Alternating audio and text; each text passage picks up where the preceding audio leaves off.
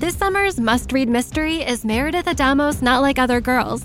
A girl's search for her missing classmate digs up dangerous secrets in this unput-downable feminist thriller, perfect for fans of Veronica Mars and A Good Girl's Guide to Murder.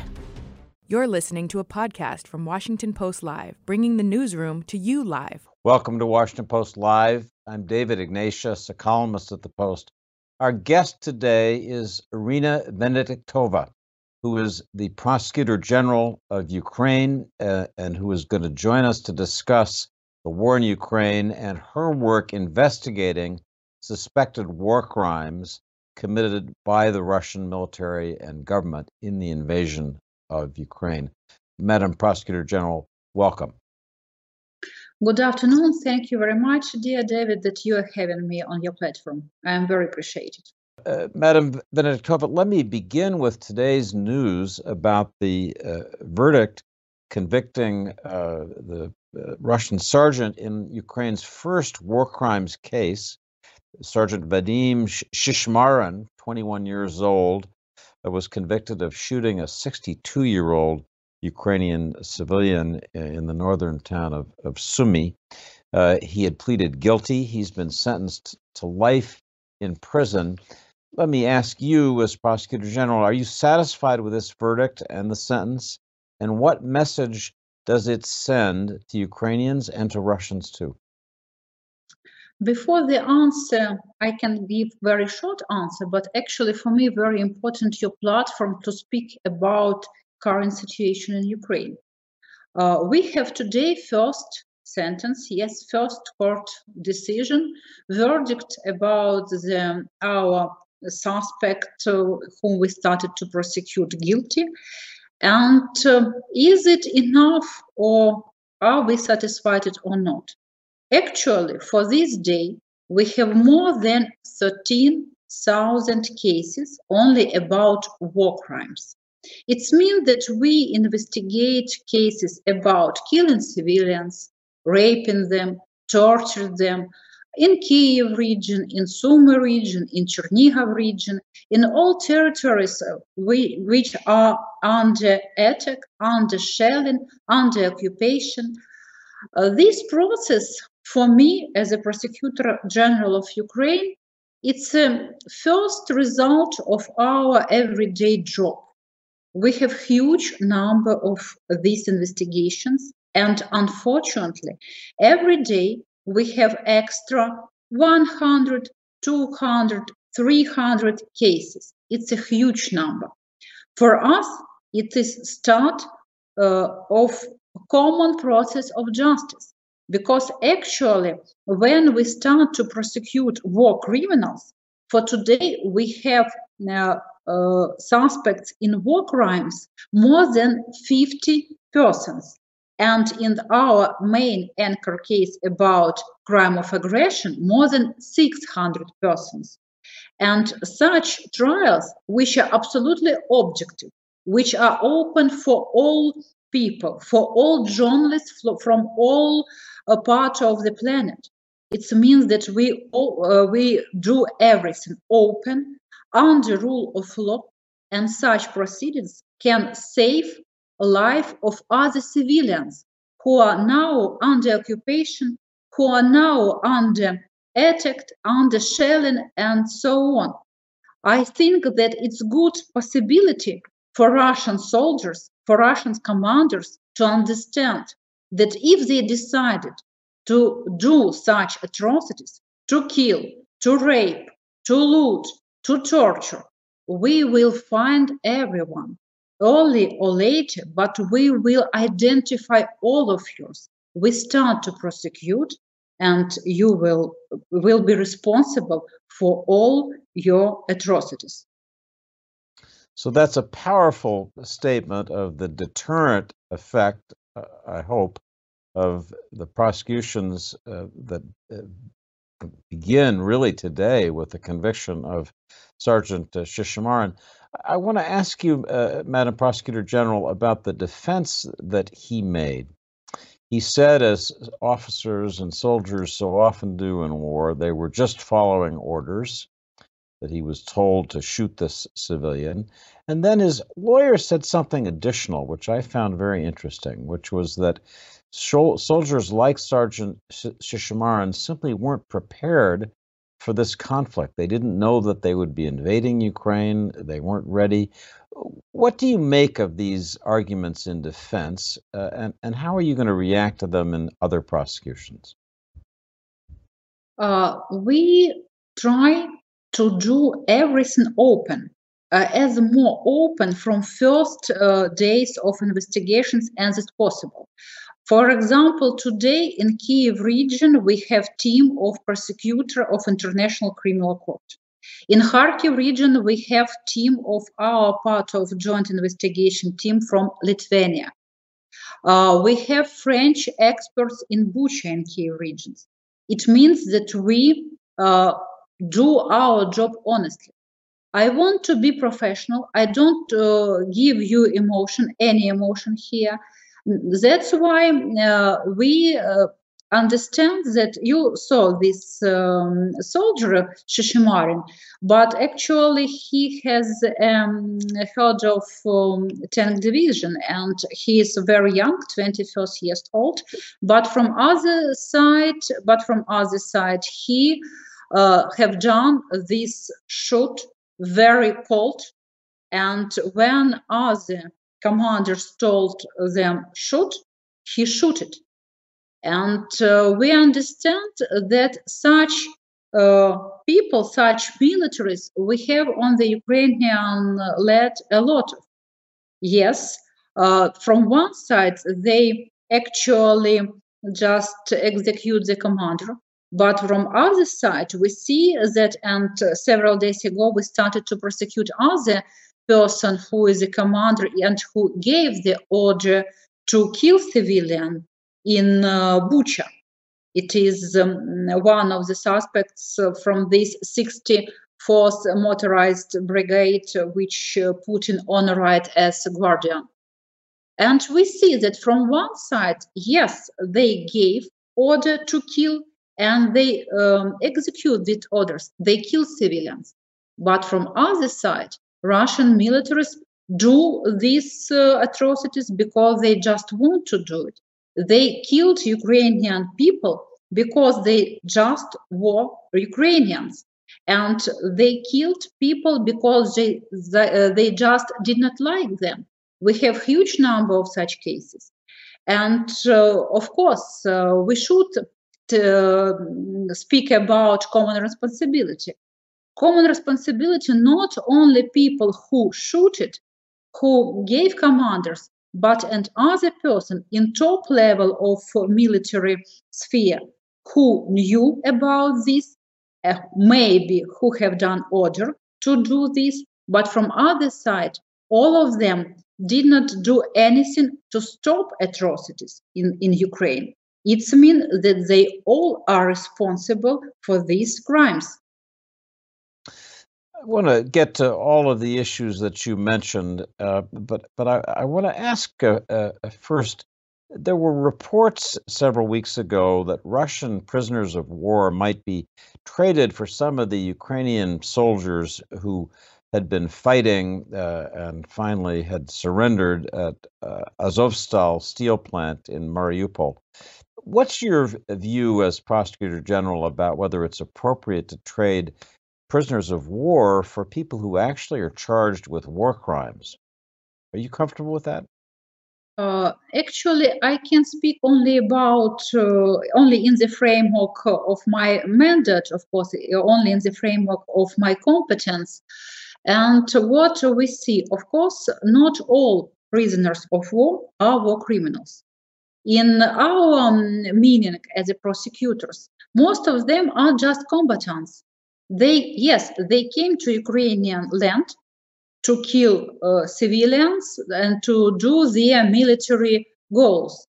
But in the mention of, in the framework of criminal court, they are combatants.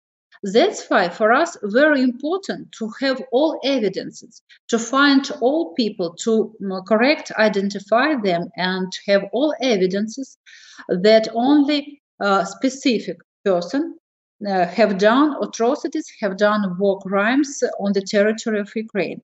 We understand the methodology. We, again, unfortunately, experienced person. We have the war in Ukraine from 2014. That's why we understand how to investigate war crimes, again, sexual crimes on the occupied territory when the conflict are still going on. It's very difficult. We understand all our challenges. We understand all procedural difficulties in this, and we are ready for this.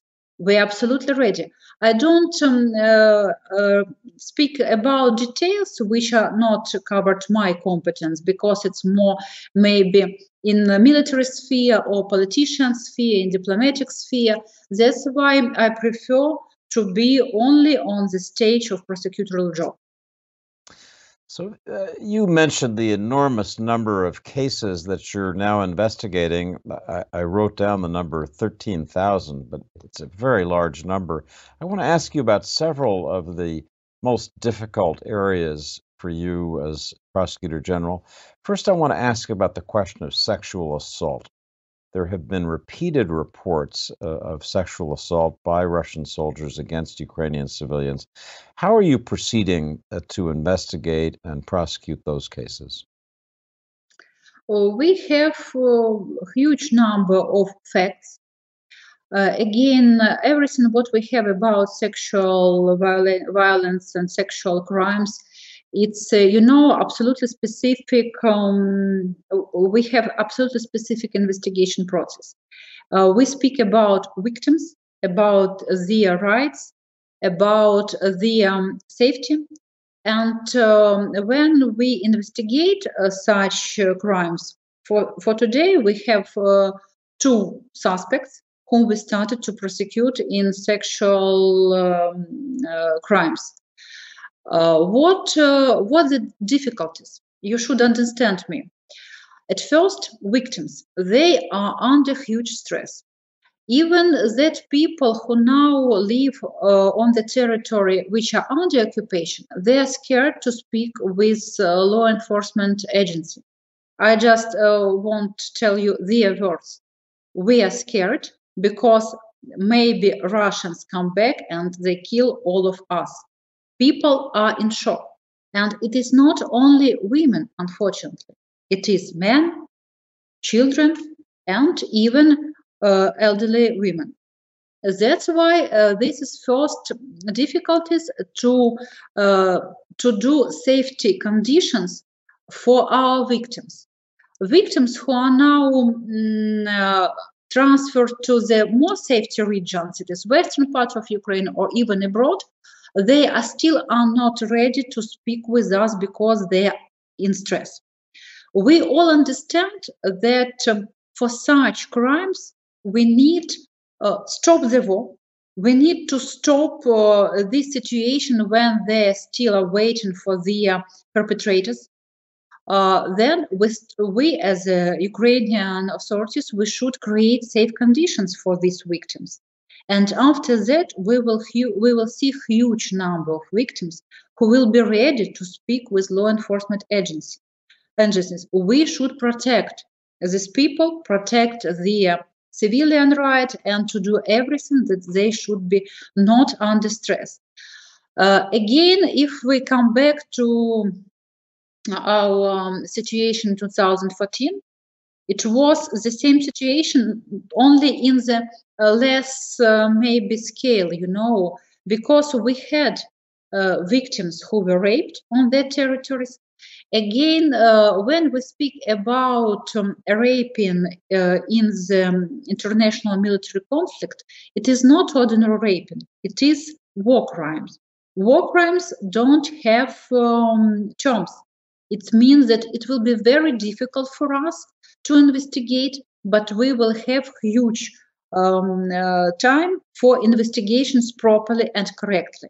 For us, very important for today, people who are victims and their conditions, the safety, the life and life of their family. That's why it's a very, very sensitive sphere of investigation. Thank you for speaking about it. I want to turn now to the horror that the world saw through photographs and video that happened in the town of Bucha near Kyiv. You mentioned earlier that you have identified the 64th Brigade of the Russian military. And I read that you have already identified 10 soldiers, 10 individual Russian soldiers from that unit and accused them of war crimes. Could you talk about the effort to prosecute those who were responsible for the killings in Bucha that the world has watched with such shock? If we speak about Bucha, for today, we started to prosecute 17 people. But if we speak concrete about this 46th Brigade, we have these 10 soldiers who tortured people. And from other side, we started to prosecute several days ago the person who is commander and who gave the order kill civilians. For example, these investigations are still in the process. We are not ready to go to the court now. That's why I don't give you a lot of details. When the case will be in the court, we can speak about this more in detail. But if we speak about this last example about this commander who gave the orders to kill, actually it's very terrible situation when he told kill and his soldiers shoot at people. For example, one injured man, injured by his soldiers, was burned in his house after his soldiers shoot from the tank. And such terrible situation, we had a lot of examples of such situations. So, with the greatest respect for the suffering of the Ukrainian people, the terrible crimes that you're investigating, I want to ask you about what you're doing as Prosecutor General about possible crimes by Ukrainian soldiers. The UN Human Rights Commission in March said it was reviewing 45 cases of ill treatment. These are not on the scale of what we're talking about in Bucha, but there are other examples. The New York Times and the BBC have confirmed a video showing the execution of a Russian prisoner by a Ukrainian soldier. My question is, what will you, as Prosecutor General, what will Ukraine do if you find examples of conduct like this by your own forces? We start to investigate.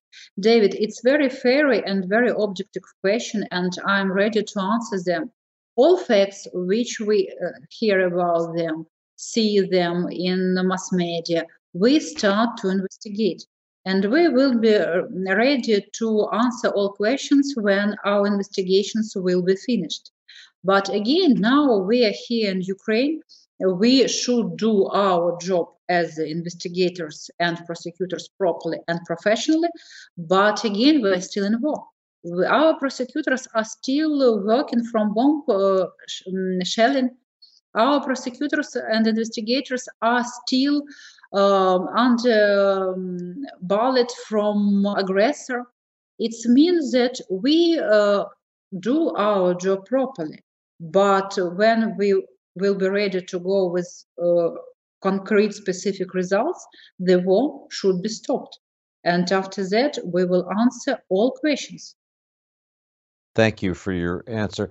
We have a question from one of our viewers on Twitter, which is an important one. I want to ask you. Julia asks, will Ukraine be asking the International Court, the International Criminal Court, I assume that means, to charge Vladimir Putin with war crimes? Dear Julia, thank you very much for this question. of course, we all understand, and I saw your citat, thank you very much, who is the main war criminal of the 21st century?